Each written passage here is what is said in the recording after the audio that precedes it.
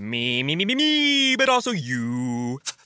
The Pharaoh fast forwards his favorite foreign film, Powder Donut.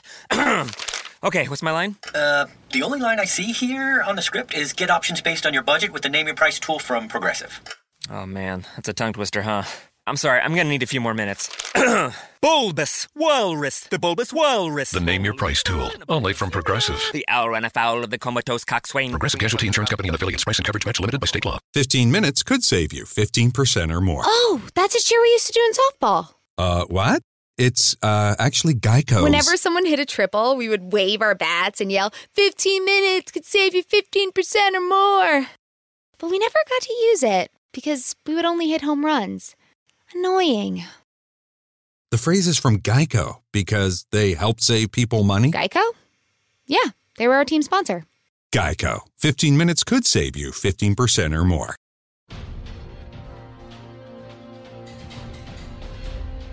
Welcome into DC On Screen, episode 204. This is a show about the DC Universe properties being brought to film and television. I am your host, David C. Robertson, and for the first time ever, my co-host Jason Goss is not here with me today. Jason wanted to be here, but his job kept him from recording this week. Luckily, we do have a guest host, Mr. Scott Matteson, a cat goodly enough to sharpen his claws on our scratching post this week. Scott, how are we? Doing all right. I have to admit, you did not let me know beforehand that this was the first time that someone else has substituted for either of you guys. Yeah, this on the this show. Time. That is, I'm pretty sure that Simply Syndicated Movie News, I think our first either empty seat or substitution was somewhere in our single digits of episodes. Wow. And this, you get 204. Geez. Mm-hmm. That's incredible. And Christopher White, once again, is going to hate me for this. I talk to Chris probably 3 or 4 times a week at this point. We've become good friends. And, you know, he was like, well, you know, I'm there, buddy, if you need me. And I said, well, I do have Scott lined up. And he was like, oh, okay, that's cool. So he was okay. He was all right with it. On the surface. I'm kidding, Chris. You're awesome. You're fantastic, Chris. So yeah. So you not only do the syndicated news, you do Next Time. Can you tell us about that real quick? Yep. That would be my solo independent podcast, Next Time, the comic book television prediction podcast, where instead of reviewing the comic book-based television shows that have aired in the previous week, I aim to predict what is going to happen on the upcoming episode of comic book-based television shows. Some people might be confused because none of them are airing right now, but that's okay, because at present I am looking ahead to predict the individual series in a full season format. And when the shows begin premiering September, October, I'll begin the week-to-week predictions for what's coming on next. We've got, what do we have? We have Arrow and Supergirl, and Gotham, Lucifer, all those series, and I think a couple more that I've missed, already covered, with a few bonus episodes that we've done with you. Absolutely. In fact, you and Jason appeared on our episode looking ahead at Arrow, and then you came on for a bonus episode discussing Batman: The Killing Joke and Star Trek Beyond. I think 2 of my more downloaded episodes that I've put out. So, appreciations for that. Well, that's awesome. I didn't know that. It's my first time knowing that those were received well, I suppose. Yep, they seem to be popular. I'm sure that the keyword Star Trek probably helped out with that one. Though I hope you will understand when I say that if I can get a bonus episode for The Human Target, that will probably win out as far as downloads, and I think we know why. I don't know why. Oh, well, this would have to do with a little bit of Twitter attention that I got over the past week. Oh, why don't you tell us about that quickly? You know about it already. With one of my favorite Facebook instant messages that I've received, hashtag cash that check. When it was announced that episode 5 of Arrow season 5 was going to feature the DC character Christopher Chance, known as the Human Target, that got me really excited. I did, when it originally aired, watch that full 7-episode run of The Human Target starring Rick Springfield that you guys mentioned last week. And I did watch both seasons of 2010's Human Target with Mark Valley, which I don't really consider The Human Target because the character of Christopher Chance uses makeup and impersonation skills and improvisation to become another person. Right. On that show with Mark Valley, he just showed up and essentially said, yeah, I'm an associate of this person over here, so I'm going to come in and fix this. He would just pretend that he was someone who knew them. He never looked any different. That's not The Human Target. Right. But all of this pales in comparison to the DC Vertigo run of Human Target, which took a decades-old character, decades-old detective and impersonator character, and made it one of the most mind-bending identity crisis stories that I've ever read. I won't go into details about the story because everyone should go and read it, but it started with a 4-issue miniseries written by Peter Milligan, which many comic fans might know from Hellblazer, Justice League Dark, X-Force, X-Statix, so on and so forth. So that's my Human Target. That's my preferred iteration of the character. Sure. So when that announcement was made about him coming to Arrow, I did send out a tweet saying, now that they've announced Human Target coming to Arrow, everyone should go read the Peter Milligan Vertigo run of the comic. It's amazing. And I got 1 like on that tweet. Now, granted, I don't have a whole lot of followers. I have, I think, less than 30 followers so far on my Next Time Twitter. But one person clicked like for that tweet. It was Peter Milligan.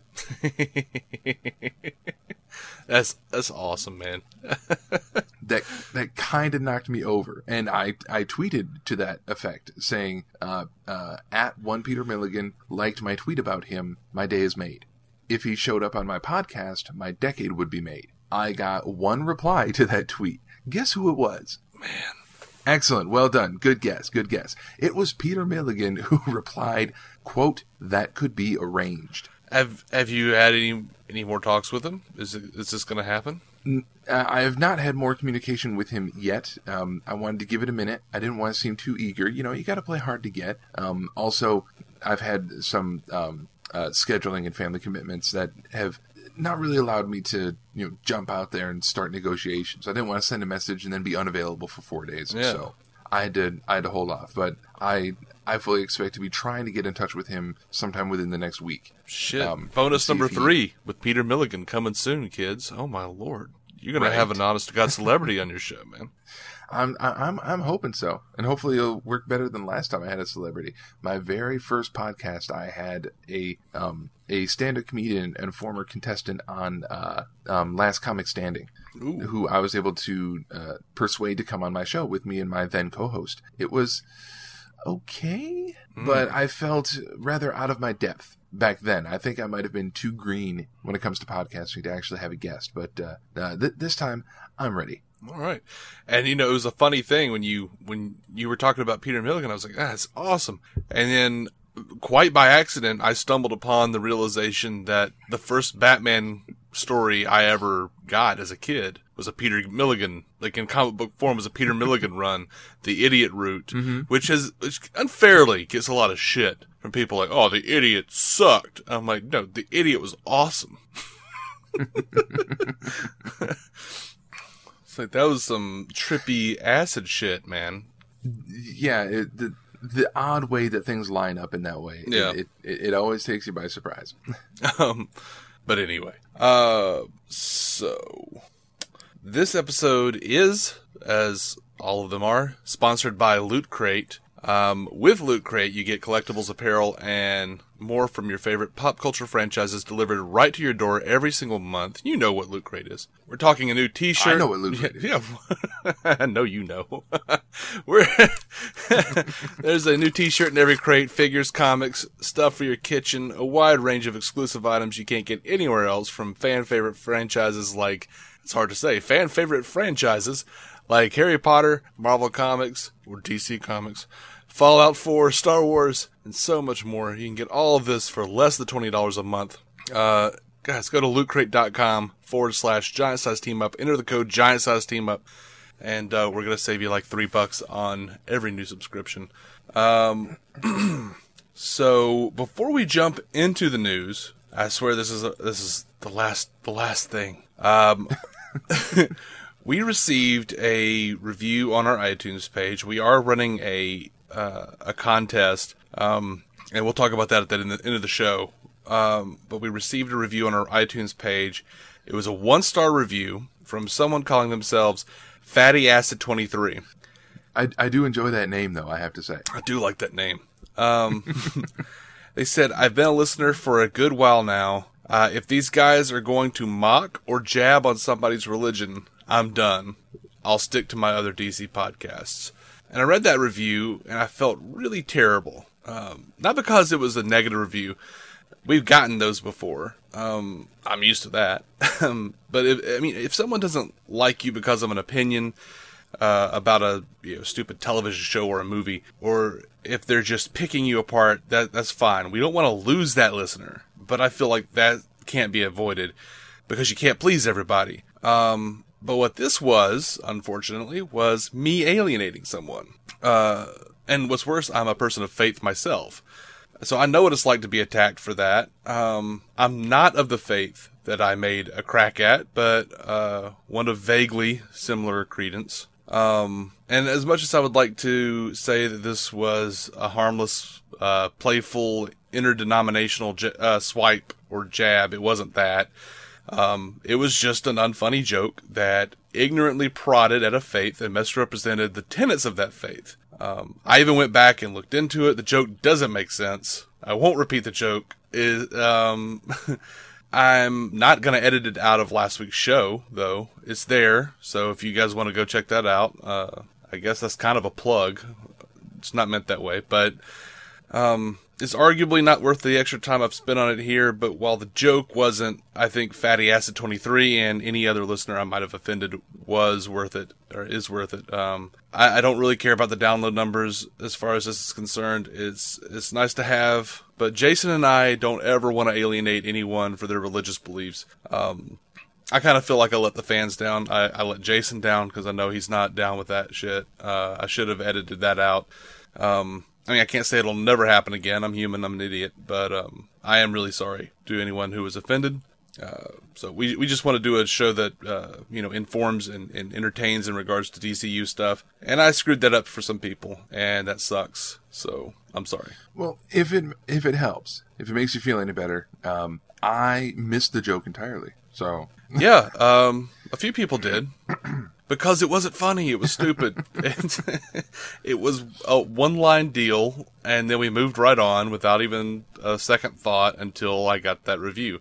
And I had to go back and listen to the other show to even figure out what was going on. And as soon as I heard it, I was like, oh shit, that was what I said. I'm an idiot. So, I'm sorry, guys. So, it looks like DC Entertainment is going to be holding some kind of big event. It's going to be an 8-hour DC All Access event on its YouTube channel to bring fans all of the latest and greatest DC news, they're saying. They recently got their 1 millionth subscriber. Don't know what I don't know what they're going to bring out. It's going to be 8 hours long, though. That's incredible. When I first read that story, at first I thought, who's got time for that? Second, I thought I would if it were at all possible. I would make time to sit down and watch something like that. Right. The third thought that I had, though, was this is a really smart and clever way of going about it. I mean, considering the fact that, the only real difference between this 8-hour live YouTube event that they're going to do and a panel at Comic-Con is the amount of time you have to wait in a line for it. Everything else is essentially the same. It's going to be people sitting in front of a camera and announcing everything that's going to be coming over the next who knows how many months. And then every professional and amateur news outlet on the internet is going to write stories about it. And the stories are all going to say the same thing. They're going to have the same quotes, and you're going to get the same information. So whether you watch it from a live feed or read the write-ups about it afterward, you're going to get the same information. And this way, you don't have to drop plane fare, hotel accommodation cost, and then wait in long lines to sit with a couple hundred other people and see the same thing. This is, I think, how they should start releasing their news instead of going to Comic-Con and asking people very politely, please don't record this and then upload a bootleg to the internet. Let's just make it official right here. Right. Everyone just sit down, watch it. This is the actual feed with good cameras and good sound, and you can still see exactly what you're going to see at a convention. I think this is what they should be doing. Yeah, I think we're moving closer to that every day, though. So, I mean, it's what it looks like it's gonna be in the next few years, and it's already here, kind of. So, September 2nd at 9 a.m. Pacific Standard Time is when this is going to be happening. So, I guess that's going to be a Friday. So, I guess call in sick. So I didn't put this in your rundown, but The Monolith is becoming a film. Remind me, I don't know why this is not coming to my head. Help me out. The Monolith, which was basically like a Golem story. Like, this girl moves into her grandmother's house, her dead grandmother's house, and she reads her grandmother's diary and finds out about this golem creature that her grandmother used. And she starts calling upon it, and it's just this giant gray creature. It was done by who was it? I've got it somewhere here actually, and I knew it. Yep. Jay Palmiotti. Justin, that was it. Justin Gray and Jimmy Justin Palmiotti. Gray. Yep. I'm looking at it and realize I recognize it, but I haven't read it. I knew it was was somewhere in the back. I know I'd seen it before. Mm-hmm. And I'm not sure it started out as an actual DC Universe property, but there's a whole storyline where the Monolith is helping Nightwing out in Bloodhaven. So it's there, guys. It's in there. But I don't think this is going to be a DCEU movie. This looks like Lionsgate is producing this, which is a weird choice, and it's kind of just an odd thing. And I don't know what this is going to become. Well, we can hope that it will become a clever and innovative standalone film based on a comic book property, and not a movie that is intended from the start to be a trilogy, like everything else is these days. But at the same time, we're at risk of it being another forgettable comic book based film that will fit the same formula and pattern of so many others, and then drift into forgettable obscurity shortly thereafter. They have tapped Dave Wilson of the creative director of Blur Studios to direct the film. It's being written by Burnett Bretler. I don't know that cat. So yeah, these are unfamiliar names to me, but sometimes it takes the people that you've never heard of to cook up something that is really going to grab everyone's attention. If they can find Blur Studio, they did Deadpool. It's run by Tim Miller. I already feel better. You see, you've lifted me up on your Deadpool wings of glory. That's what we'll call it. Deadpool wings of glory. So yeah, one of the great independent comic book film success stories that I've ever heard of. It used to be the original Teenage Mutant Ninja Turtles. Now it's Deadpool. Sort of. Deadpool's still Marvel, though. I mean, true. The source material is from one of the bigger studios, but the film itself proves that you don't need the full force of Marvel Studios and thus Disney Studios to make a successful film. You can come out of nowhere with a budget that most people would scoff at when it comes to making a movie and say, you know what, we'll just go ahead and take $1 billion. So speaking of which, $1 billion, I'll take it. Yeah, I wish I had it to give, which I wouldn't give it. I just hoard it. No, that's not true. I would give it to several comic book companies over a long period of time. So Suicide Squad has apparently lost the weekend to Don't Breathe. Don't Breathe did $10 million on Friday from 3,501 theaters. They got a $22 million weekend. So yeah, Suicide Squad is 3 and done. Looks like for the top spot, unless it comes back next week. But it looks like Don't Breathe is going to have legs. Yeah, I haven't heard all that much about Don't Breathe, but That I find myself saying that more and more of late. I haven't heard of that. I haven't heard of that. Yeah. But I guess I'm just not as plugged in as I used to be. You're getting old, man. Exactly. As my wife delights in pointing out by mentioning the increasing amount of gray on my face and head. She insists that she likes it, but I don't know. Hey, man, I'd rather have gray than what I've got going on. I've got thinning. I'm like, come on, no, just go gray. Just don't go away. Right. We have to know that Suicide Squad was not going to last forever in the top spot. I think the fact that it got 3 weeks as a number one was more than a lot of people expected it would get. So, and David Ayer did just come out and say it passed 600 million at the global box office. Mm-hmm. So, I mean, this thing isn't a failure. Yeah, critically, but not. It's definitely performing better than a lot of people expected it would.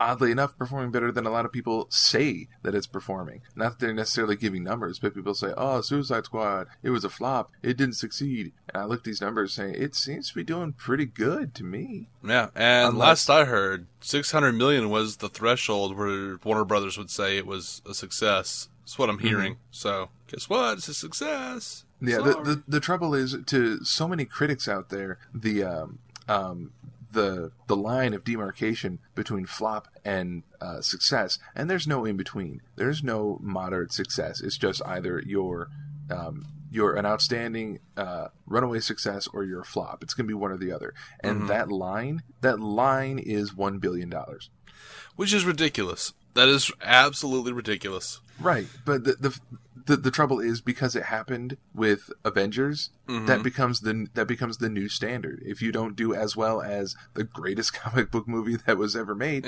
then you're nothing. And it's like the $1 billion mark has been hit with 4 of like the 13 Marvel movies. Give it a rest. Like there actually, if you look at how much money Man of Steel, Batman v Superman, and Suicide Squad made, I think it's like, I don't know. I can't remember the number. I know it's outpaced the first 3 Marvel movies for sure. Mm-hmm. It's somewhere around the $2 billion mark. Right. And a lot of people online seem to also be skipping over the fact that Suicide Squad is pulling in the numbers that it is without being released in China. Mm-hmm. But also, by the way, just now being released in Japan. All right, so Suicide Squad, Buddha Jones has released the end credits for the movie and the video effects highlight reel on Vimeo. I'll put up a link to those, but they have some fun little Easter eggs in there. It's kind of fun to see the different objects like playing cards and mallets and syringes flying around during the end credit sequence. It's interesting to watch, and it's your chance to go check that out before the DVD and Blu-ray comes out. So this is the kaleidoscope type effect from the closing credits. Yeah. Okay. Mm-hmm. And a highlight reel for the video effects. So stuff that we saw during the trailers, like the on-screen text. Yeah. And a whole bunch of that stuff. That's the type of special feature that I will go and seek out and watch online, because one of my favorite parts about Suicide Squad was the visual style that they gave it, with the VFX especially. Those ending credits with the kaleidoscope, really enjoyed that. I had a lot of fun just taking in everything that they were throwing on the screen. Words, I don't care about the words. Forget the words. I can get that on IMDb. I can't get the mallets and the syringes going around in circles. Ooh. I want to see those skulls, y'all. So Rolling Stone Brazil posted a picture, and it's been trending this week. They posted an uncropped picture of Joker and Harley. It's from the helicopter scene in the movie. It was kind of more of a sweet scene. People are freaking out because this picture suggests that there was abuse in the Joker-Harley relationship, and to that I say no shit. Right. In the picture, he's grabbing her arm and he's scolding her. He's got his finger in her face. Mm-hmm. Dude, that's Joker. That's Joker and Harley. How do you not know this? That's what it should have been. And I was surprised that it was not more prominent and prevalent in the film. Well, apparently it didn't rate well with the test audiences because no matter how you depict they're not it, familiar. No matter how you depict it, watching physical abuse in a movie saps the fun out of everything. And after Batman v Superman, yeah, I think Warner Brothers freaked out and were like, "Well, we can't have this." It's just too dark. I can understand that being the reactions. Oh, with the way people have been reacting to Batman v Superman, we should make sure that they like as much as possible in this new movie. So I can understand, but at the same time, being someone who is rather familiar with the Joker-Harley relationship from the animated series and the comics, I did find it to be very softened in the film. It didn't feel softened to me. It felt like they just didn't touch on it, and that was okay. But, I mean, you kind of get an idea of it, the way he throws her down on the bed and tells her he's just going to hurt her real bad. He's threatening enough verbally to suggest, to me at least, the physical abuse. But, I could have dealt with more of it. Not because I really want to see it, but just because those are the characters, and I think there's an overwhelming amount of girls who romanticize the Joker-Harley relationship in a way that I don't think is really healthy. Yeah, that's true. And when I hear things like that, I always cross my fingers and hope that they're doing that because they just haven't seen all of it. Mm-hmm. They'll see pin-up images or covers, like for example that classic Alex Ross cover of Joker in the tuxedo and Harley in the Jester's outfit, and they'll think, oh, look at that, how sweet, they're made for each other. But they don't see the episode of the animated series where he just shoves her off the table because ain't nobody got time for that. He's working on a plan to take down Batman. Right, Joker does not have time for your shit, Harley. Boom, off the table. Come on, Mr. Nice. J. Don't you want to rev up your Harley? I laugh to cover up my discomfort at hearing you say that. Have you seen that they've turned Mad Love into a giant size coloring book for adults? No. They have, and it's like pristine black and white, wonderful artwork. But they have all of those scenes with her in the nightie. Like if I was a kid, as an adult, I would feel awkward trying to color that. Right, I probably would as well. Now, having said that, I may have to go and find that coloring book. It's not creepy, people. Back off. Oh yeah, they've got one of Hush too. So it's like they've got like badass Jim Lee artwork. I want both of them. As a kid who was always going to the store and picking up crappy looking coloring books and going like, "Oh, these look awful." Why can't they just take the inks from coloring books of like. Yeah, it looks like middle school grade art. Not to say that all middle schoolers are bad artists. I know I was when I was in middle school, but not everyone is.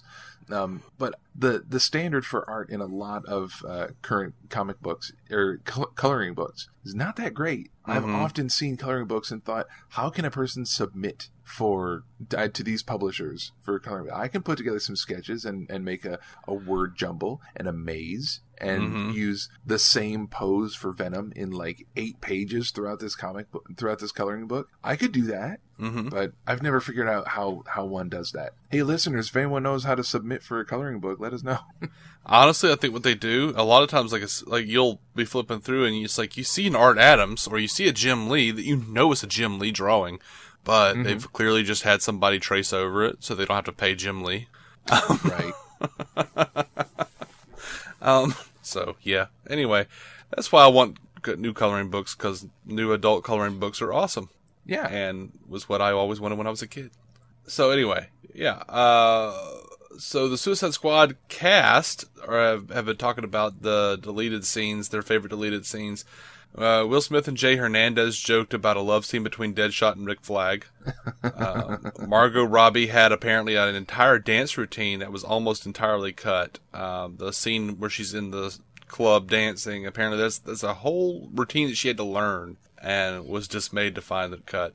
Jai Courtney says there's a bit where he says something to Croc, and Croc swats them into a huge stack of plastic containers. And Karen Fukuhara said that was intense, and that's gone. Jared Leto said he thinks they could fill an entire DVD with the deleted scenes. He says there are a lot of surprises, and with that, a lot of mistakes. So I think a lot of fun accidents, too. Jared seems to be saying a lot of stuff, though. Yeah, I think it seems like he's kind of pulling back on some of the stuff he was saying before. Maybe they came out and said, hey man, so could you shut the hell up about like being negative and stuff? Maybe. I don't know. Maybe not. I have a suspicion. It would not surprise me if Warner Brothers execs had gone to him after, all the grumbling and the belly aching he had been doing about how much Joker stuff was cut. Mm-hmm. It wouldn't surprise me if some of them went to Jared Leto and said, we can recast you anytime. Mm-hmm. In the comic books, there are 3 Jokers. Right. I mean, we've had the facial scars Joker with Heath Ledger, and now we have a more like a dark twist on the animated series Joker with Jared Leto. That's my take on it. We still have not had it takes off his own face and tapes it and staples it back on Joker. We haven't gotten him yet. Mm-hmm. They could cast someone else for that. I wouldn't mind seeing a Doug Liman Joker. No, I'm sorry, Doug Jones. Doug Liman is the director. Doug Jones is the actor. I wouldn't mind seeing what he could do with it. Jason and I have always kind of stayed away from fan casting on this show, even though I've always wanted to do it. I think Jason always thinks like, who cares what we think about fan casting? And he might be right. I'm sorry, but I'm going to say it. Alan Tudyk as the Joker. That could work. That could definitely work. And that could be a brilliant tie-in with Powerless as well. Ooh. Just let the first season of Powerless end with the big reveal that he's been the Joker all along. That would be kind of awesome. But yeah, have you seen Dollhouse, the Joss Whedon series? Oh yeah. Okay, so you've seen Alan Tudyk as Alpha. Man, oh my lord, like he and Whiskey, Joker and Harley all over. I hadn't thought of it until you said it, but now that you said it, yeah, that makes a lot of sense. Mm-hmm. Also, if you look at Alan Tudyk in Death at a Funeral or whatever it was, he plays like sort of a British character, and he gets stoned, and he gets full of acid, I think.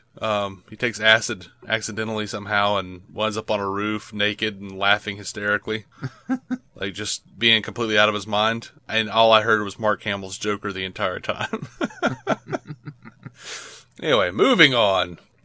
Giancarlo Esposito said that he wanted to be in the Suicide Squad movie. He did play Black Spider in Batman Assault on Arkham.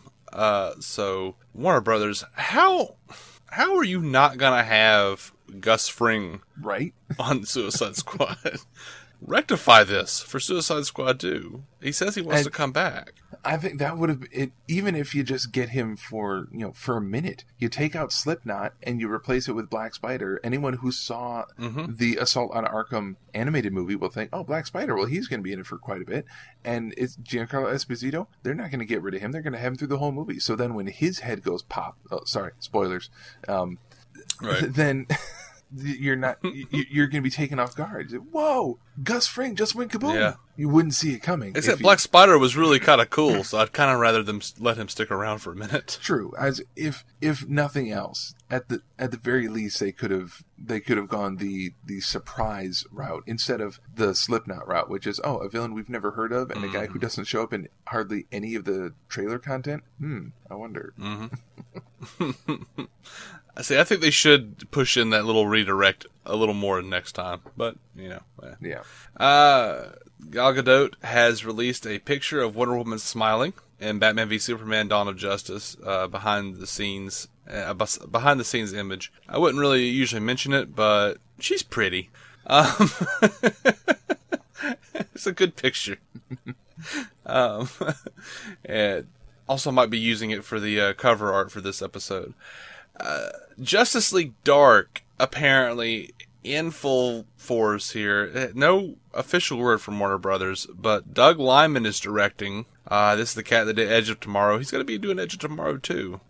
Jumper, I didn't care for Jumper. I don't care for the Bourne movies, which he's a producer on. I don't think I saw Mr. and Mrs. Smith. I didn't see Go. I've seen But most. Swingers is one of my favorite movies. To go back to Mr. and Mrs. Smith, I've seen most of it, not all of it. Moving past the Brad Pitt, Angelina Jolie. Pretty sure that's the movie where they met and started their relationship. Blah blah blah. Moving past all that, it's a well put together action film. Though at the same time, I think I would have been more entertained if they had decided to make it a sequel to True Lies. Ooh. If you cast Schwarzenegger and Jamie Lee Curtis and call it True Lies 2, and you find a way to manipulate the story to make it believable that the two of them would be fighting each other, then that could have been... I would have gone to see it. I did not go see Mr. and Mrs. Smith in the theater. I would have gone to see True Lies 2 if that's what it had been. Yeah. Which is why we can't get away from sequels. Yeah. The studios know that we can't break away from our brand recognition. We won't see anything original. A great example of this, Edge of Tomorrow, which was directed by Doug Liman. Fantastic movie. I don't like Tom Cruise. I liked this movie. Yeah. This was a good movie. And it was marketed terribly. No one went to see it. No one cared because it didn't have a recognizable name attached to it. As far as... it doesn't matter that Tom Cruise was in it. People were just like, okay. Yeah, if they had done what they ended up doing after the fact, which is they've essentially replaced the title with their tagline. And if they had done that, if they had done that from the start, if they had marketed the film as Live, Die, Repeat, I 100% believe they would have gotten a much better response at the box office. They may have. Of course, I kind of wonder what would have happened if they'd named it the original name from the book. All You Need Is Kill. Which is kind of a terrible name, but I kind of really love it in a weird way. I think so. Justice League Dark. Yeah. Sorry, what? I think that would have gotten more business as well. All You Need Is Kill. People would go just because, well, that sounds like a badass movie. I'm going to go see it. Right. Michael Giglio, known for his short, quick stop, Jolene, and No Sleep Till Matteson, is going to be writing Justice League Dark. So a relative newbie, but they're backed with Scott Rudin as producer. No Country for Old Men and Truman Show, Grand Budapest Hotel, Social Network. This is a producer who has tried. Yeah, he's made his bones a heavy for hitter. sure, and on movies that I would trust. Now, they haven't said what the lineup for Justice League Dark is going to be. I would assume it would be Constantine, Satana, Swamp Thing, your standard lineup, Dead Man. But Warner Brothers doesn't have an actual comment on this at this time, so I guess it's still kind of technically rumor. Ron Perlman says he's not playing Swamp Thing as far as he knows. Guillermo del Toro is not involved with this anymore. So. Which is a shame. That would have been a big draw. It is. It would have been. I like Guillermo del Toro a lot, so I would have liked to have seen his version of this. In fact, to come in but here I didn't like and the start Hellboy this movies, episode. So to come in here and start this episode, I had to walk away from the final fight scene of Hellboy 2 in the living room. See, I don't like the Hellboy movies. I don't know why. They were visually interesting, but maybe I just never connected to the characters. I don't know. Well, I had an easy time connecting because I'm a pyrokinetic who lives underwater. So yeah, well, there's that. Over to the Flash movie. Again, rumor, but Humberto Gonzalez El Mayimbe over at the he used to be at Heroic Hollywood. I guess now he's of the Wrap. Is saying that it looks like in Rick Famuyiwa's The Flash, they will not only have one villain, they'll have the Rogues, specifically the Rogues. I'm assuming that no rogues were actually named in this. There are lots of different rogues. Mirror Master, the Top, Captain Cold, Captain Boomerang. We've already met Captain Boomerang. Captain Cold. One of my favorite bits from Justice League is the trickster, as voiced by Mark Hamill, grumbling at a bar that they would have taken him seriously if he was a captain. Yeah. I'm hoping that they will put. I'm hoping they put a scene like that in the Flash movie, where at just one point, instead of punching the villains at super speed, there's got to be one guy he just sits down at the bar with and has a discussion. Say, you're off your meds, and that's bad. How about this? If you promise me that you'll go back on your meds and tell me this information that I need, I will come and visit and we'll play cards or something. And he's like, okay, sounds good. You got me again, Flash. That is one of my favorite scenes of anything ever, is just finish your drink and go home. And he just raises his mug. Got me again, Flash. Glug, glug, glug. And the fact that in that episode of the animated series, they designed the trickster to look very much like Mark Hamill's depiction in the 90s live-action Flash TV series. That was amazing. Oh, yeah. They just drew him to look like Mark Hamill. On to television. We're already talking about television anyway. So, Justice League. Gotham, there's a ton of TV news here. Gotham is going to be on Netflix Season 2, September 19th, which is the day that it premieres. Season 3 premieres on television. That doesn't really help us out very much, but apparently that's going to change soon. David Mazouz has been talking about his role as Bruce Wayne. They're going to be pushing way more into the Playboy persona. He says, I don't want to give away too much, but basically what's going to happen is, well, we know Bruce Wayne in the comic books has this Richie Rich smoke and mirrors persona, which is used to cover up the Batman persona. So if anybody ever, in a million years, suspects him, they would say, oh, wait, no, he's not that drunken Playboy. But was that ever really him? Was that the real him? Did that ever actually happen? Was it ever a reality?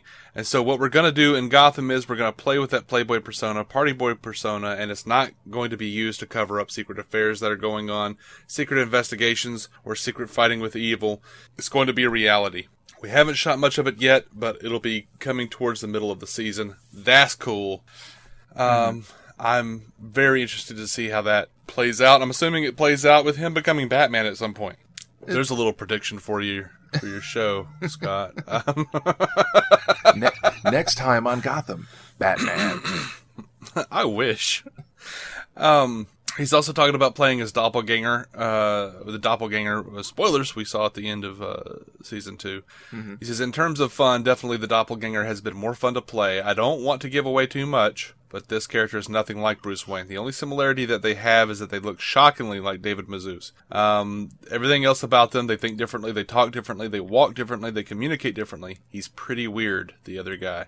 It was hard at first figuring out what to do because I didn't want to overdo it, but I wanted to have a strong distinction between Bruce and this other character. It was a battle figuring out how exactly to play this character, but it's been so much fun. He also says that they do have scenes together. He says, oh yeah, and that was weird. I played both roles against myself more than once, and it was really weird. You'll see. Our next piece of news from Gotham is kind of controversial. It pissed me off when I read it. Bruno Heller, the showrunner on Gotham, says, quote, I don't think superheroes work very well on television. And I just about stopped reading the article right there. Right? Probably because of the costume thing. He says that TV is about real people and faces and not so much about magic and the supernatural things. Ooh, little dig at Arrow Season 4 right there. Yeah. He says that's why he chose James Gordon as the focus character of the show. He says the tricky thing about Gotham is that it has to be both a crime procedural and a mythic, epic, grand comic book saga. It's a tricky combination because you have to keep it real and unreal at the same time. Every season is moving toward the world in which Batman has to emerge to save the day. So every season is doubling down on the chaos and anarchy that is overtaking Gotham. So things keep getting worse. As for Gordon, he says Gordon becomes a bounty hunter looking for those monsters that escaped. Was fun to write as the morale and sort of psychological collapse of Gordon. He said, as far as who he writes the show for, the comic book constituency has become so large and visible that the whole Comic-Con thing, that is very easy to assume that the audience is purely comic book enthusiasts, but I operate the show on the basis that it is a mistake to just go there. So he tries to write for both the comic book fans and the broader audiences. He says, what we're trying to do is always give little Easter eggs, little gifts every episode of the real cognoscenti, but you don't need to know more than the basic Batman myth. His statements, like, all that's fine except for his statements, which is, I guess, still fine, but superheroes don't work very well on television. I disagree. So do I. Over the costume thing, over the supernatural thing, because there's never been a supernatural show that was a hit. Buffy, Angel, Supernatural, right? There are plenty of shows that, I mean, Sleepy Hollow was a hit. It didn't stay a hit because the show sucked. Mm-hmm. But I didn't watch it, but I'm not saying that I wouldn't. This article, this quote, sounds like someone who he doesn't want to say, I don't like comic books and I'd really prefer to not be doing the show, because he wants to, continue having his job. But if you get him in an unguarded moment, he'd be like, I'm stuck doing this comic book crap. Oh, this is lame. Why can't I just do a regular show? Mm-hmm. I think it's interesting, though, that he says this stuff when, he's bringing in all these monsters who have costumes. Mm-hmm. Like, why are you pushing it further into that Schumacher-esque territory if you have an issue with that? Yeah, what was one of the more popular moments of season 2? Well, that would be when Azrael showed up in full costume. Yep. People loved that moment. And it not just the diehard comic book people, but people who came to the show because they were interested to see what was going to happen with it. And then Azrael shows up in costume, and it was fantastic. It looked amazing. It was one of the best moments of the season. And for the guy who runs the show that had that wonderful moment to say, I don't know about costumes. It gets in the way. You are not paying attention. Yeah. Yeah. No one likes supernatural shit in their TV shows, dude. Because Game of Thrones isn't a thing. I've never heard someone so out of touch. Well, yeah, I have. Tim Burton, but... Yeah. Damn. Anyway, I'm going to move on from that, because I can talk about that for a while. See... Nyan Gonzalez Norvind, I guess that's how you say her name. She's been cast as the Mad Hatter's sister Alice, set to debut in the 3rd episode of season 3. Alice was born with a powerful ability that she cannot control, an ability her brother believes is a gift, but that she has always seen as a curse. As such, she has spent much of her life alone, running from her brother, who will stop at nothing to be reunited in hopes of unleashing her gift on the world. This is, again... a strange choice, especially for someone who just said that supernatural shit was something he didn't want in his show. Mm-hmm. But I've never heard this. There's no, as far as I know, there's not a version of this this character in the comics or anywhere else. Sounds a little Black Canary from Birds of Prey to me. Yeah. The WB show from the 90s, kids, not the comic book. That Birds of Prey TV show, that was... Oof. I have forced myself through some bad television shows in my time, and that was... That goes near the top of the list. That was really difficult. I just bought it on DVD for like $10. Because I'm sick and I can't help myself. It's horrible. Don't watch it, people. And I want to confirm that the Watchtower set they used on that show was later reused in like season 10 of Smallville, and then again later reused on Arrow. Wait a minute. But Black Canary's Watchtower set from Arrow was the same set as Black Canary's Clock Tower set on Arrow was the same one that they used for the Watchtower in Smallville? I think it was. That's incredible. I love that. I don't know that it's true. I think it is. Like, when I was rewatching Smallville, it was after I'd seen Birds of Prey again, but it's still all been way too many years ago. And, like, when I was watching Smallville, I was like, oh my god, this was... Yeah, Birds of Prey would have just been canceled, and now suddenly Chloe is... Okay, look at that Watchtower. Yeah, that clock tower right there. And then I think it was the same, but, they reused Lex's mansion. Why not? Exactly. In Arrow. Yeah. So I don't know if anyone knows for sure. Let me know, but I haven't done the research on that fully. I'm just going by memory, and there's always so much news and so much stuff to prepare for this show. I just don't ever think about actually just looking into it. Yeah. When I have the free time. Who has time for research? We're busy curating. Yeah. So that doesn't sound good when you say it that way. So fans claim that they heard Jerome's laugh at the end of season 2 when the monsters are coming out. That has been confirmed. We did hear his laughs. Ken Woodruff, executive producer of Gotham, said the laugh was really to keep the Joker alive, to keep Jerome and the threat of the Joker alive. We wanted to make sure fans don't feel that we're completely done with the mythology of the Joker, because we are 100% absolutely not. But it's going to be something we delve into right away at the top of the season. So, is that a confirmation that Jerome is the Joker? It sort of sounds like it. I really don't know what direction they're going to go with this character. If they say that he is the Joker, then we're going to be looking at the notion that Batman, that Bruce Wayne will eventually grow up and become the Batman and deal with the Joker, who has been operating for 2 decades by that point, and he's going to be considerably older than Batman. I'm not sure if they want to set up that dynamic, but at the same time, to say that Joker was inspired by Jerome, that is also, it's kind of thin. Especially if they want to go the route of Jerome becomes like a human virus that infects people, and the Joker is born from that. What Jason and I call the stabby virus. Exactly. And I would definitely go for more costumes on Gotham. I hated that so much. Rather than a stabby virus. So a Jessica Jones star has been cast in Gotham. Lots of Jessica Jones actors popping over to DC stuff, it looks like now.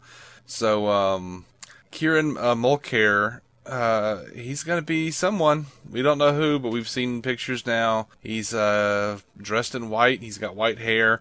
Some people are saying Solomon Grundy. Doesn't look like Solomon Grundy to me, though. And he doesn't wear white. Yeah. Now, if you can remind me, I can't remember who this actor played on Jessica Jones. You remember the creepy guy who was basically screwing his sister? Oh, the creepy brother guy. Okay. Yeah. That guy. And he's going to be on Gotham in a white suit with white hair.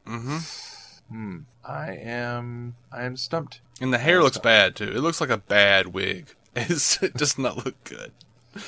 I don't know who this is supposed to be. I'm sorry, Gotham people. Yeah, it just doesn't look good. I haven't seen this. I haven't seen this picture yet, so I'm not sure who it is that they're trying to go for. I've seen the picture, and I'm not sure who it is they're going for. I don't know that cat. David Mazouz is saying that Bruce and Selina are going to be taking it to the next level. Bow chicka wow. The new season of Gotham. Yeah, it's a little weird to me. They're still a little too young for that. But then I watch Girl Meets World, and I'm like, yes, I like the fact that you're waiting, Riley. You shouldn't be girlfriend and boyfriend yet. You're not ready. Honestly, I think I'm already tired of the will they, won't they aspect of Bruce and Selina's relationship. I don't like the fact that they were introduced so young and have become such a big part of each other's lives. Well, this is what David Mazouz is saying. He says, it's great. I think that's exactly what Bruce needs right now. He's taking a step back from investigating at this point, and I think the thing is that he is growing up. The thing that showrunners Bruno and Danny always say is that Bruce is going to grow up as I grow up. I'm becoming a man, and so is Bruce. What comes with manhood, confidence, and romance, those are things that he has to explore with Selina. Okay. I will be much more okay with it if he starts to fall into the Playboy lifestyle and into the having a girlfriend in Selina storyline.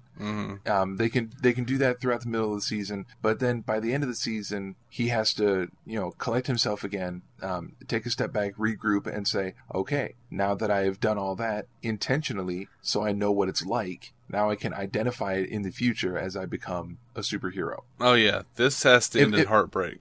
Yeah, if it Selina. turns out that his backsliding into partying and getting involved with women was all pre-planned, premeditated as part of him training himself to become Batman. This is a next time theory right here. That is what will make that storyline work for me. If it turns out he planned the whole thing from the beginning, so he would know what it's like, get it out of his system, and then he won't have to worry about it in the future. Mm-hmm.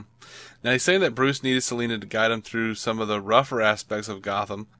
He says, a sheltered kid who lived in Wayne Manor and didn't really know anything beyond those walls, but now he doesn't really need her for that anymore, but he's still hanging out with her. So the question is why? He says the answer is that they have this connection, and this connection will only grow bigger. That connection will lead Bruce to be determined to take things to the next level. That sounds a little rapey.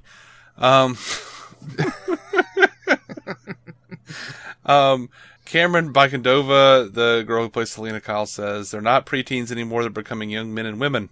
She's definitely weirded out by Bruce's new approach because he's starting to feel certain emotions that she's never felt before. We saw a little glimpse of it in season 2 when Silver St. Cloud was introduced. Selina was feeling a little jealous, but she didn't understand why. Now she's just overwhelmed by the different emotions that are happening. I think it's fine for their age for them to be like maybe datey, but it's still weird to me that Selina and Bruce know each other at this young age. It's just weird. I have liked it in the past on the show. So much of Gotham for me is just trying to get past the weird shit they're doing with the characters. Yeah, which it's something that we knew was going to happen from the beginning. When it became obvious that Bruce Wayne was going to be a main character in the story, then we had to expect a bit of Smallville syndrome, as I call it, which is if you're going to go back and tell the origin story of these characters and show their life before being a hero and their youth, the only way to keep people invested in the show is to bring in elements from the source material that we recognize. To use Smallville as an example, we're following Clark Kent through high school, and then through his post high school years, growing up, becoming a man, and heading towards becoming Superman. Yet before he becomes Superman, he fights every major Superman villain that he ever fought in the comics. So by the time he becomes Superman at the end of the series, he has no villains left. All he's got left are natural disasters because he's already defeated Brainiac, he's already defeated Metallo, Lex Luthor, Zod, Doomsday, Darkseid. These are all Superman villains, and none of them fought Superman. Yeah, they fought Clark Kent or the Blur. So now we've seen this journey, and if anyone, I'm reading the comics for Smallville season 11 right now, and I found myself thinking, yeah, but the thing that I keep on thinking and feeling while I'm reading them is, okay, yeah, you're Superman, but you've already had all your big battles, so what do you have left? From what I understand, the big draw of Smallville season 11 comics is Batman. he is pretty cool, that I will say. I consider that a definite missed opportunity. I think Smallville would have been even. It's not like it was a bad show. It wasn't great, but it certainly wasn't bad. It had a few rough seasons in the middle, but I think that the entire 10-season run as a whole would have been a lot stronger and turned out a lot more compelling if they had used Batman instead of Green Arrow. I think they were going to, and they got Bat embargoed, but yeah. I was super pissed. Because I liked that Green Arrow. I was super pissed, though, that Adam Knight, the guy that showed up and started living in the apartment above Lana's bar or whatever it was. Yes, above the Talon. And that would have been so good for future Court of Owls stuff, the Talon. Anyway. But yeah, Adam Knight, that kid, like, dude, he was like dark and mysterious. I think it wasn't it, what was his name? Ian Somerhalder? Is that right? God, it was on Lost. Yeah, Somerhalder. Yeah. It was him. He has those, like, I don't know. He's got like Batman-esque facial features to me.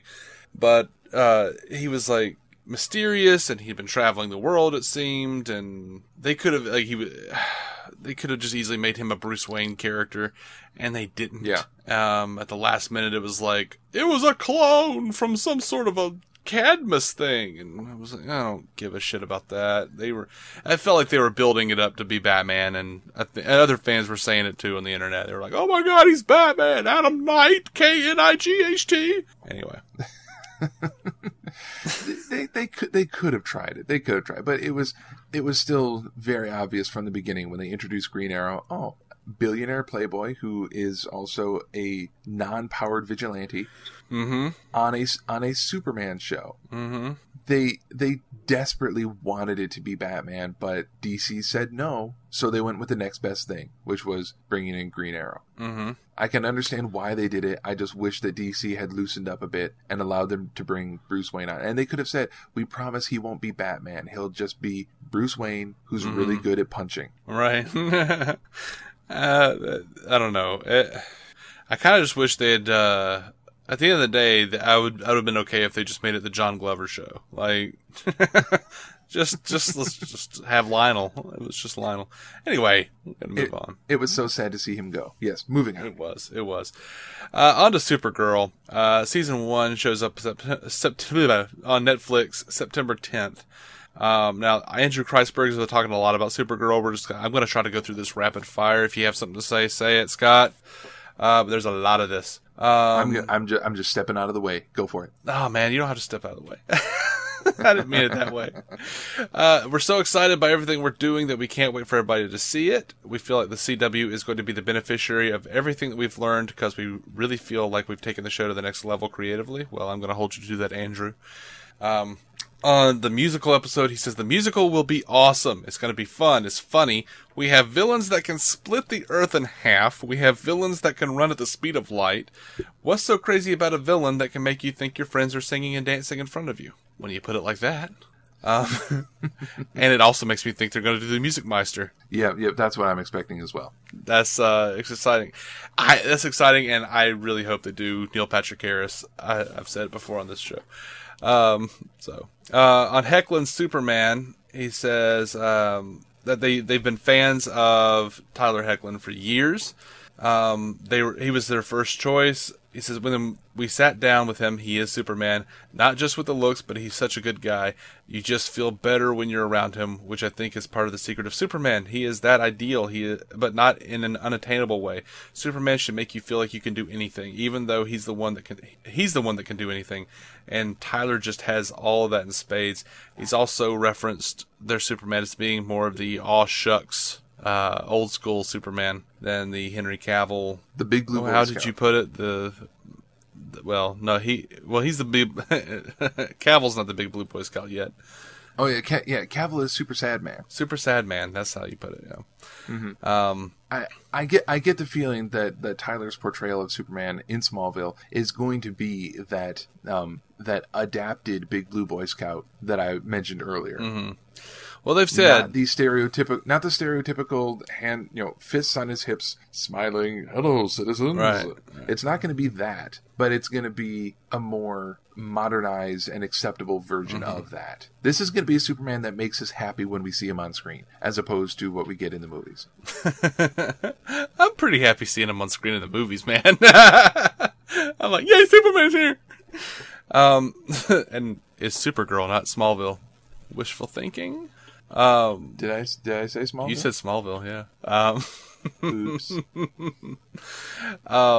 Yeah, so, okay, on to Miss Martian. They said part of the reason we're bringing on Miss Martian is to get... I say they, this is Andrew Kreisberg. All Andrew Kreisberg. Part of the reason we're bringing on Miss Martian is to give John his own story this year and his own emotional ride. Meeting her and having this tie to his home world that he thought he would never have again. As he has to keep reminding people he's been here for 300 years and isolated for most of it. Last year with his relationship with Alex and his relationship with Kara, he started to come out of his shell a little bit and wasn't quite so afraid to show who he really was. So in getting to interact with Megan, I guess we're going to say it weird like that, he's going to have a whole new person with which to share his Martian experience. Now, traditionally, Young Justice, he presented the character as his niece.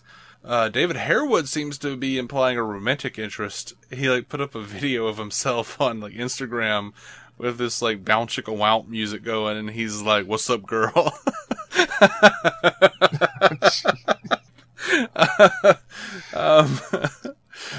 If that's the direction they want to take it, then I guess we can't stop them. But I don't know. It feels a little weird, doesn't it? The character of Miss Martian yeah, the character of Miss Martian has been presented in, I think, every iteration as either an actual family relation or adopting a family relation to Martian Manhunter. That if they try to make it something different, it's going to be hard to accept at first. But if they write it properly and they play it out right, then they might be able to swing it. See, I always found it hard to. I always kind of disliked the character or the idea of the character. I haven't seen all of Young Justice. I've seen one episode, exactly one. But she wasn't even in it. I know. I got to get to it, but. It's very good. Never been able to really accept the idea that she was his niece, just because I'm like, what are the chances? What are the chances that like his kinfolk show up? I don't know. Anyway, well, I will say that in the Smallville season 11 comics, I've just gotten to the point where they introduced McGann Morse. Okay. So we now have Miss Martian in the Smallville universe as well, according to the comics. I love Philip Morris in the role of John his, Jones as his quote niece. I love Philip Morris in that role as Martian Manhunter. That was great casting. Anyway, oh, he's fantastic. I was like, we need more of you. Oh. So Kreisberg talking about Kara's career. He says last year, as far as the DEO was concerned, she wasn't away, just another agent there. This year, she's going to be taking a little bit more of a leadership role and be driving the stories more. She's also not going to be Kat's assistant anymore. We resolved that at the end of Season 1. What she decides to do at Catco is going to be a big change and an exciting change. She's usually flexing muscles to beat the crap out of aliens, and now she's going to be flexing career muscles as a young career woman with a little bit of authority and autonomy. I think that's going to be a lot more exciting for her as a character than just being a harried executive assistant. It also looks like I'm going to try to pop through some of this a little more. Like we said, Ian Gomez is going to be largely taking over the Kat Grant spot as Kara's mentor. They've got Kat in the first 2 episodes so far, and they thought that they were just going to lose her, and they were going to all part as friends. But Calista Flockhart loves the show enough to show up occasionally. Still don't know how much that's going to be going on. On the Kara and James relationship, he says part of whether or not that relationship can work makes up the first couple of episodes of the season. They definitely had a nice kiss at the end of last year, and when we pick up, they're both going to be separately and together dealing with whether they can make this relationship work. And we talked about this last week, but it's totally just obvious they're going to keep going back and forth on the will they want they thing with them. So yeah, a kiss doesn't mean a relationship necessarily. You can't ever have a workable relationship on a CW show. It always has to be at risk. See, the unfortunate thing is that, most people say that with the CW. It's everything. It's every show. It's every TV show. Yeah, true enough. Pretty much. I mean, like you get Jim and Pam together in the office and the ratings decline. You have to keep that shit going. And it's what killed Moonlighting. And I still don't understand what's so compelling about putting 2 characters on screen who obviously are head over heels in love, but they refuse to admit it to each other. And then once they do, they can't stay together. I've never been compelled by that particular storyline. The storyline that shows up in every character-based drama. But it still keeps on happening. So they must be doing something right, and I'm just missing it. That has to be the answer. Yeah. I mean, you got to throw in plenty of Save the Cats, man. So on Christopher Wood and his character Mon-El, Kreisberg says, we don't want to say too much about because we're doing our own version of Mon-El. Obviously, he's a character from the books. He's much beloved. Is he? And we're putting our own spin on it. What's interesting about Mon-El joining the show from Kara's perspective is that Kara has spent her entire life as someone who's been mentored first by her mother, then by the Danvers and Superman and Kat. She's always been somebody who's been taken care of in a way. Now with Mon-El, he's fresh off the boat. As far as he's concerned, living on another planet happened yesterday, and suddenly He's on Earth and everything he knew was lost, just the way it was for Kara. But she's had 12 years to process it, and she's struggling with it. So Kara is now the one in the mentor position. Ironically, she even says in an episode, I was sent to Earth not to be a hero, I was sent here to be Supergirl. I wasn't sent here to be Supergirl, I was sent here to protect Clark and take care of Clark. Now, in an odd way, with Mon-El here, I'm getting to fulfill that original mission that I had. So that could be pretty interesting. Yeah, that is, in just that one line, that's an aspect that I hadn't thought of. I hadn't looked at it from that perspective, but that makes a lot of sense. I like that. Let's see. On the relationship between Kara and Alex, Kreisberg said that's a lot of what's happening in the first episodes. Kara is caught a little bit in the middle between Clark, who's her family, and Alex, John, Wynn, and James, which is this amazing family that she's made for herself. That's pretty interesting. He says there's definitely conflict that arises that puts Kara squarely in the middle. That's good. That's more reason than I've heard so far for Superman being on the show. As long as we're still making it about Supergirl, that's good. So I think we talked about this on this show before, but it looks like Wynn is going to be joining the DEO. He says that's going to allow him to be who he really is, which is the smart, creative one and the thinker. It's also, if they want to start getting really creative, it will offer more opportunities for him to. He's going to have access to more technology, more toys, and all we need is the right dramatic right dramatic push, and we might be seeing the birth of a new Toyman, which I think that would be super compelling if they wanted to do that sort of a heel face turn with that character. Yeah, I do too. I think they should just make him, the I don't know, grown white version of the Japanese kid from the Jeff Loeb run. Oh yeah, Superman Batman Hero. Yeah, Hero. He should have government, funds and just be making giant robots and all sorts of fun things. That would be absolutely interesting. They're going to be jumping deeper into Project Cadmus. Cadmus apparently rears its head pretty thoroughly in the opening episode. Fighting Cadmus makes up a large part of the first half of the season. Yeah, it's got to be one of the main plot points. After dropping it so heavily in season 1, with them quite possibly still holding Jeremiah Danvers, they have to tie that one up sooner rather than later. They said, "Do you feel like you found the right balance between the overarching stories you want to tell and the villains of the week?" Kreisberg says, "Yeah, we're so proud of Supergirl last season, but it reminded us a little bit of season 1 of Arrow. We knew there was a great show in there, and every once in a while we would make it great, but we didn't know how to do it consistently yet." I'm glad that Kreisberg admits stuff like that. Yeah. We really feel like this year, at least for us creatively, we've cracked the code and we're coming out of the gate strong. It's almost the same trajectory that we had on Arrow, where we start to figure it out towards the back half of season 1. We're coming out of the gate really strong with season 2. Season 1s are tough. There was also the added pressure of having the first female superhero on TV in a long time. There was a lot of expectation that the audience had, that the network had, that the studio had, and that we had for ourselves. It took a while to put all of that aside and just start telling the right stories. It's always been my experience that shows tell you what they want to be. Now with the stories that they're telling, Supergirl is finally becoming what it should be. I look forward to seeing this second season of Supergirl. I hope it gets really, really good. It was very uneven in the first season, as far as I'm concerned. Yeah, it had a lot of ups and downs, and I like the fact that they recognize that, and it seems clear from what they're saying that their aim is to right the ship in season 2 as quickly as possible. But what I notice is conspicuously absent from all these questions and answers in this interview is any mention of how they're going to integrate with the CW Arrowverse. I know.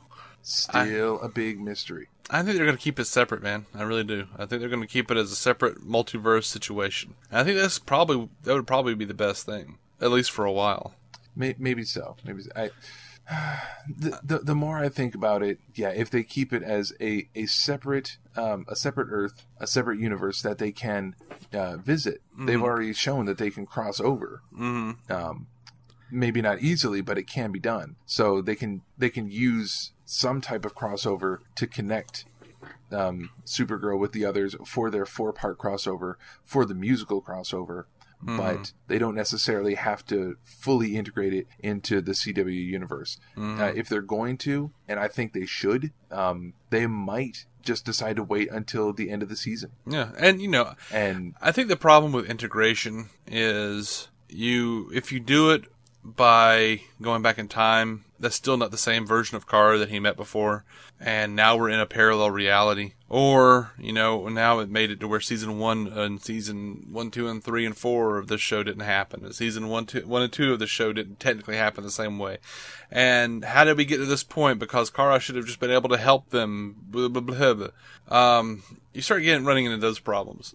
But now that they've crossed over to an alternate Earth, and the Flash is doing this regularly now with different, Harry and Jesse went home at the end of last season of The Flash like they were just getting in their car and leaving. Like they were just walking across the park to their apartment complex. Like that's how easily they were just switching Earths. If they make crossing over from National City to Earth 1 as easy as they can cross over from Earth 1 to Earth 2, then that might be good enough. If they're not on the same Earth, but they're just a phone call away, so to speak, then that might still be workable. That might be close enough to make it all gel. And this is the way TV works anyway. Storytelling in general. Once they do it the first time, they can figure it out. It's just like, Mirror Mirror in Star Trek. Like, it was a freak accident that they had to recreate, and they only had a very small window to get back to their universe, because that builds tension. And then, DS9, they have personal transporters that just bring them over to the other universe. Yeah. It started happening so frequently and so easily that, I'll go ahead and throw her under the bus. My wife started to really dislike the Mirror Universe episodes because they just kept on happening and they felt forced. I didn't feel like they were forced. I enjoyed the hell out of them though. I did. What I didn't enjoy was the continuity was off in them. Like, the Klingons don't have cloaking technology in the next episode. They've always had cloaking. Why?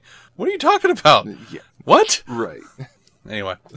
Over to The Flash, did you see the season 3 Time Strikes Back promo? That promo I have not seen. Okay, I don't know exactly what's happening in here, but it looks like there's some sort of a cult. There are people in robes kneeling, it looks like to me. Not a whole lot of new stuff in this one. Just, showing how Barry screwed up the timeline a little bit. We do have a fun little piece of Cisco saying, a universe where I'm not rich is glitched. Todd Lassence has been, I guess, officially cast as the rival. A few months ago, or last month, they showed this picture of someone they didn't. It was leaked, and we didn't talk about it. But you could very obviously see this kid in a similar Flash costume. And they've now said that it's going to be the rival, which is the Golden Age Reverse Flash, Edward Claris, which is a weird choice. Yeah. It's a little weird. But I'm down, man. I'm down. Yeah, well, as with Arrow, season 3 was their season of weird, where things started to go a little bit off-center. So we might just have to expect the same thing here. So far, Arrow disappointed me off and on all through seasons 1 and 2. Seasons 2 really disappointed me a lot. It kind of really got ridiculous for me. Not ridiculous in a this would never happen way, just this is terrible storytelling way. I think, looking back on it, I don't like when characters aren't the characters. I've always hated episodes where they don't look the same or something. Like when I used to watch Beetlejuice, the cartoon Beetlejuice, I hated episodes where he was like dressed as a cowboy or something. Because I was like, no, that's not what you wear. That's not Beetlejuice. We want the stripes. We want the black and the white and give me what I fell in love with in the first place. Don't go changing it with funny costumes. Mm-hmm. And we would, in season 2 of Arrow, we had, Roy who was with the Mirakuru and now the whole thing. And it seemed like we kind of fell into that a lot. But anyway, if they keep... See, they didn't do that for me in season 2 of The Flash. They're just good. They're just really good. I've enjoyed the shit out of the show, and I hope that they keep that up. Popping over, moving forward. Do you have anything? Sorry. No, only the fact that they're clearly taking lessons that they learned during the production of the first 2-3 seasons of Arrow, and they're applying those lessons to The Flash, which is why I think the first 2 seasons of The Flash have consistently been so much better than what Arrow has been giving us. Yeah. Helbig talks briefly, does talk about how the interesting dynamic with Dr. Alchemy and... Gosh, what's the other person's name? I'm gone. Sorry. Yeah. Are you talking about Savitar? Alchemy and Arrival? No, Alchemy and Savitar. Sorry. Gosh, I was like, no, I know there's another speedster. What?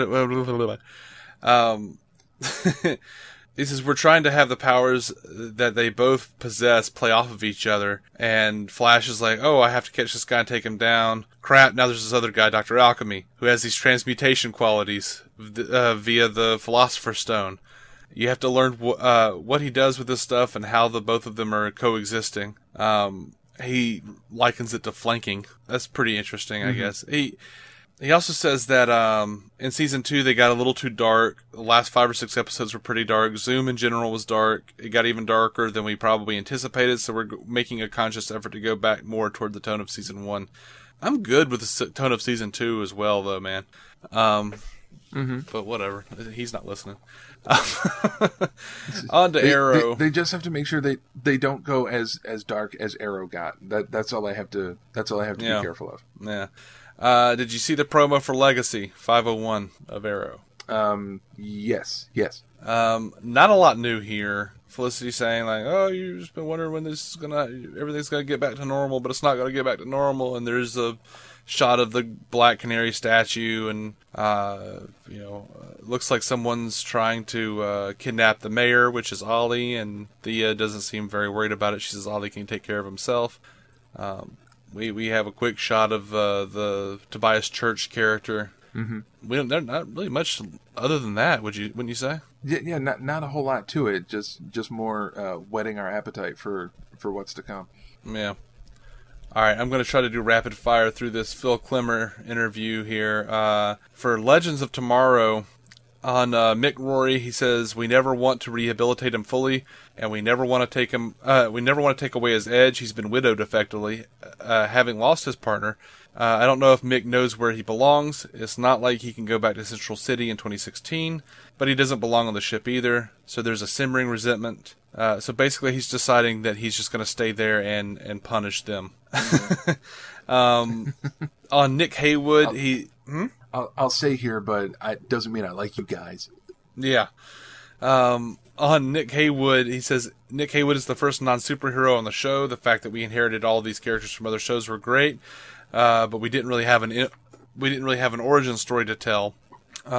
We want to meet a guy that nobody knows. He doesn't even know that he is destined to become a superhero, because that gives you the first act of the Spider-Man movie. Tobey Maguire was like, "Oh my God, I can do this, but I'm not great at doing it. I'm using it for selfish purposes, but should I use it for good?" So that's the kind of character they're bringing in with Nick Haywood in Citizen Steel, and with Amaya, or the new / old Vixen. We wanted somebody who came from a different generation. We wanted people who force our legends to look at themselves in a different light. She's from the 40s. She's from the golden age of the JSA. She's the greatest generation. She is of the JSA that stopped Hitler. It's like having a grandfather who got off a landing vehicle at Normandy, and I'm trying to complain to him about my latte is too cold, and he's like, "Oh, yeah?" I like that one. Yeah.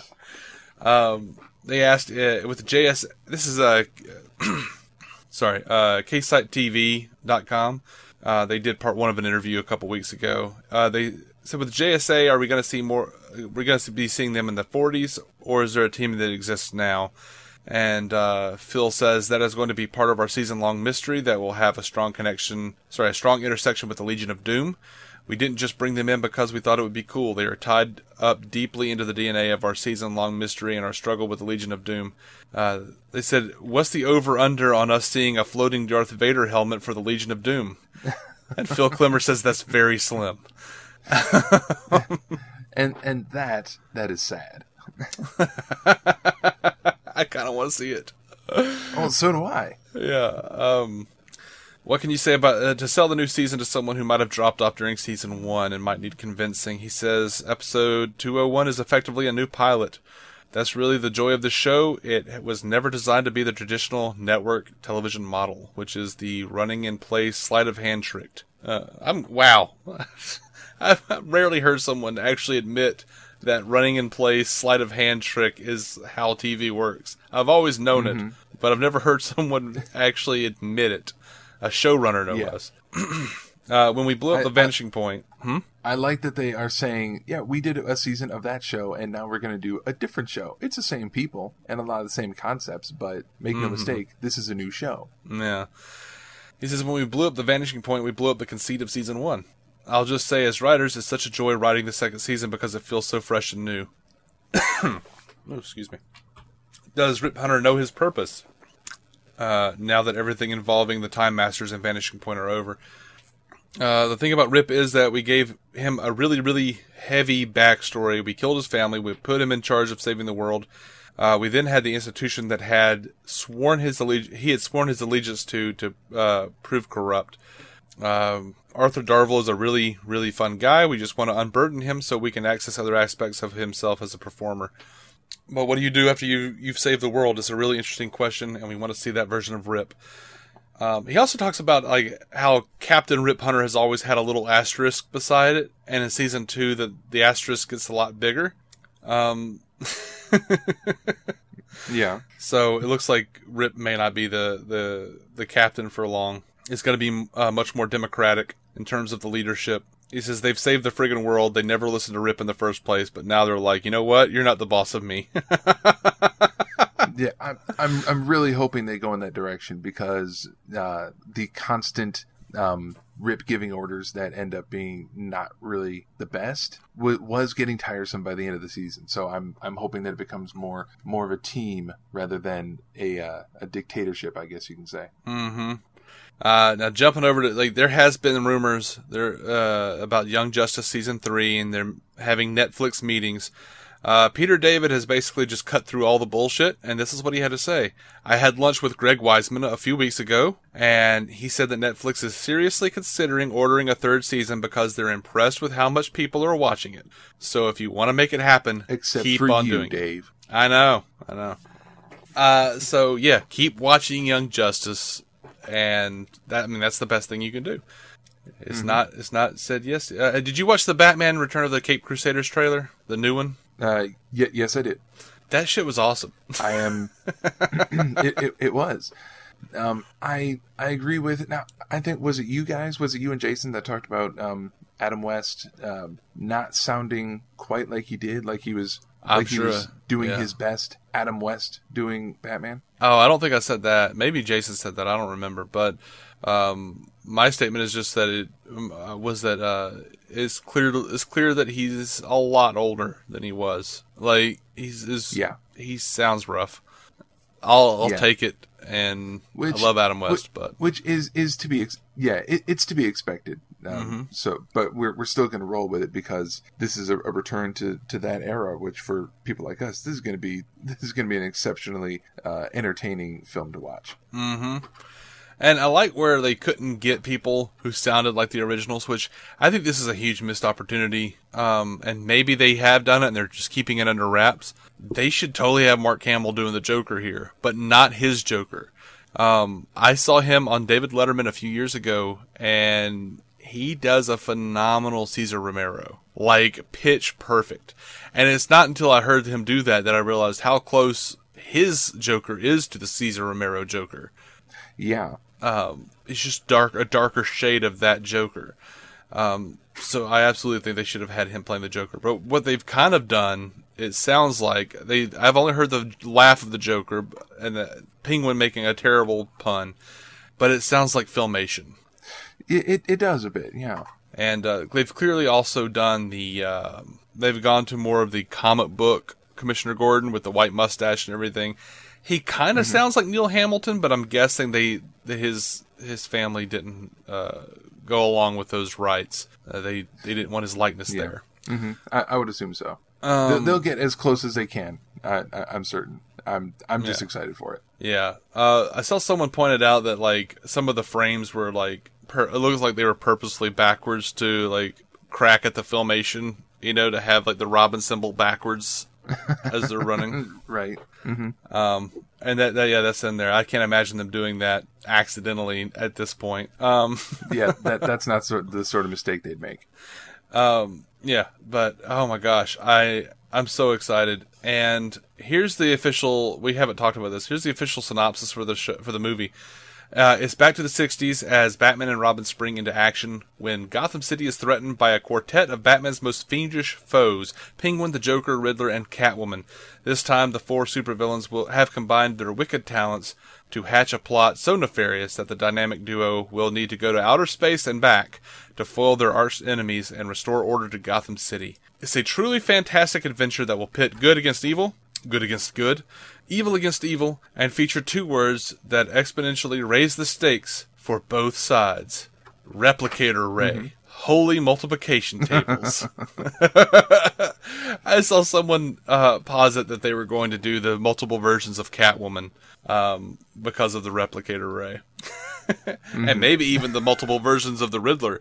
You have the John Astin version of the Riddler as well as the Oh, well, yes, let's do that. And I'm hearing through the grapevine, they haven't announced it officially, but they have already recorded a sequel, as far as I know. Oh, wow. Yeah.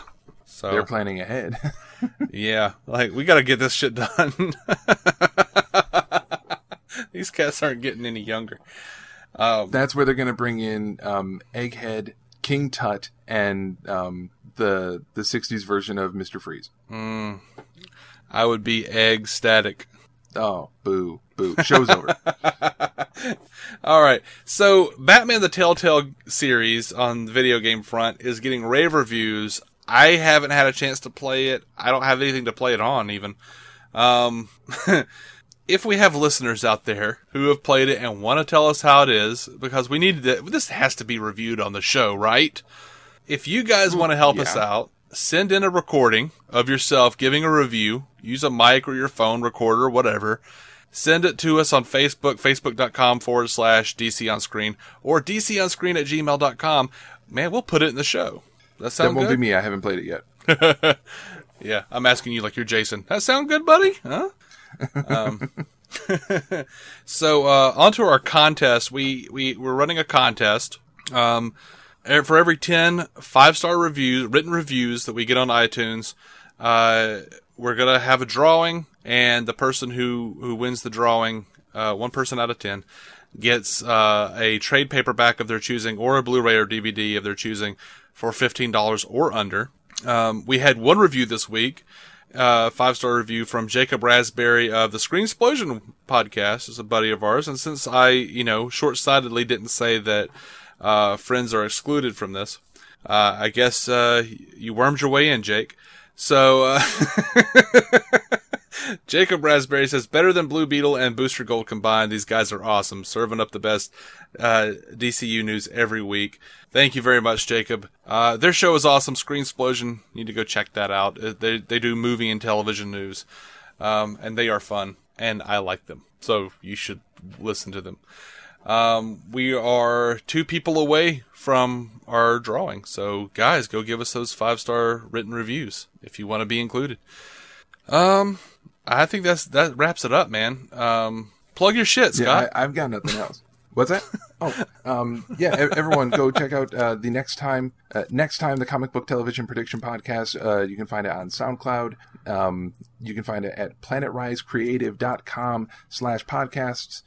Check me out on Facebook and Twitter, Next Time Pod, or just send an email to nexttime@planetrisecreative.com. All right, and thank you, man, so much for being a part of the show, and you did a great job. You contributed really good stuff to this episode, and we're sorry that Jason couldn't be here with us, because we love having Scott on anyway, whether Jason's here or not. But, dude, thank you so much for coming in. I'll give Jason a chance to be on his own bonus episode of next time, so it can be even with you, and you guys don't have to compete for my attentions. But I appreciate the chance to come on. It was a bunch of fun. I like being able to contribute, and I like listening to you guys so much. It's a treat to be able to join in.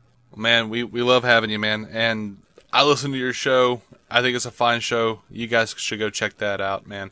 And as for us, you can find every episode of DC On Screen on iTunes and Stitcher and DCOnscreen.com. Actually, I don't think you can find every episode on those things anymore. We've gone too far. We have too many episodes. You can find every episode at DCOnscreen.com. And I also post a link to all the different podcasts that I guest on, including Scott's Next Time podcast on DCOnscreen.com. We are probably going to be putting up a merch store in the next week or two. We've had a bunch of requests for that, so be on the lookout for that. We're a proud member of the Giant Size Team Up Network, GiantSizeTeamUp.com. That's it. That's all I've got. Until next week, keep some DC on your screen. I got nothing. I got nothing else. Bye.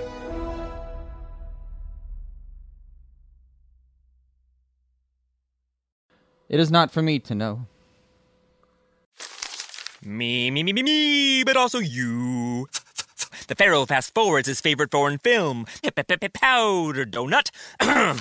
Okay, what's my line? The only line I see here on the script is get options based on your budget with the Name Your Price tool from Progressive. Oh man, that's a tongue twister, huh? I'm sorry, I'm gonna need a few more minutes. Bulbous Walrus, the Bulbous Walrus. The Name Your Price tool, only from Progressive. The owl ran afoul of the comatose coxswain. Progressive Casualty Insurance Company and affiliates. Price and coverage match limited by state law. Look around you. That car you're driving, that house your family lives in, making your daughter laugh, inspiring her to dream. You did that. Teaching your son to drive, teaching him he can be anything, all you. And your dreams for tomorrow. You'll do that too. Legacies don't just happen, they are made by you. The important word being you.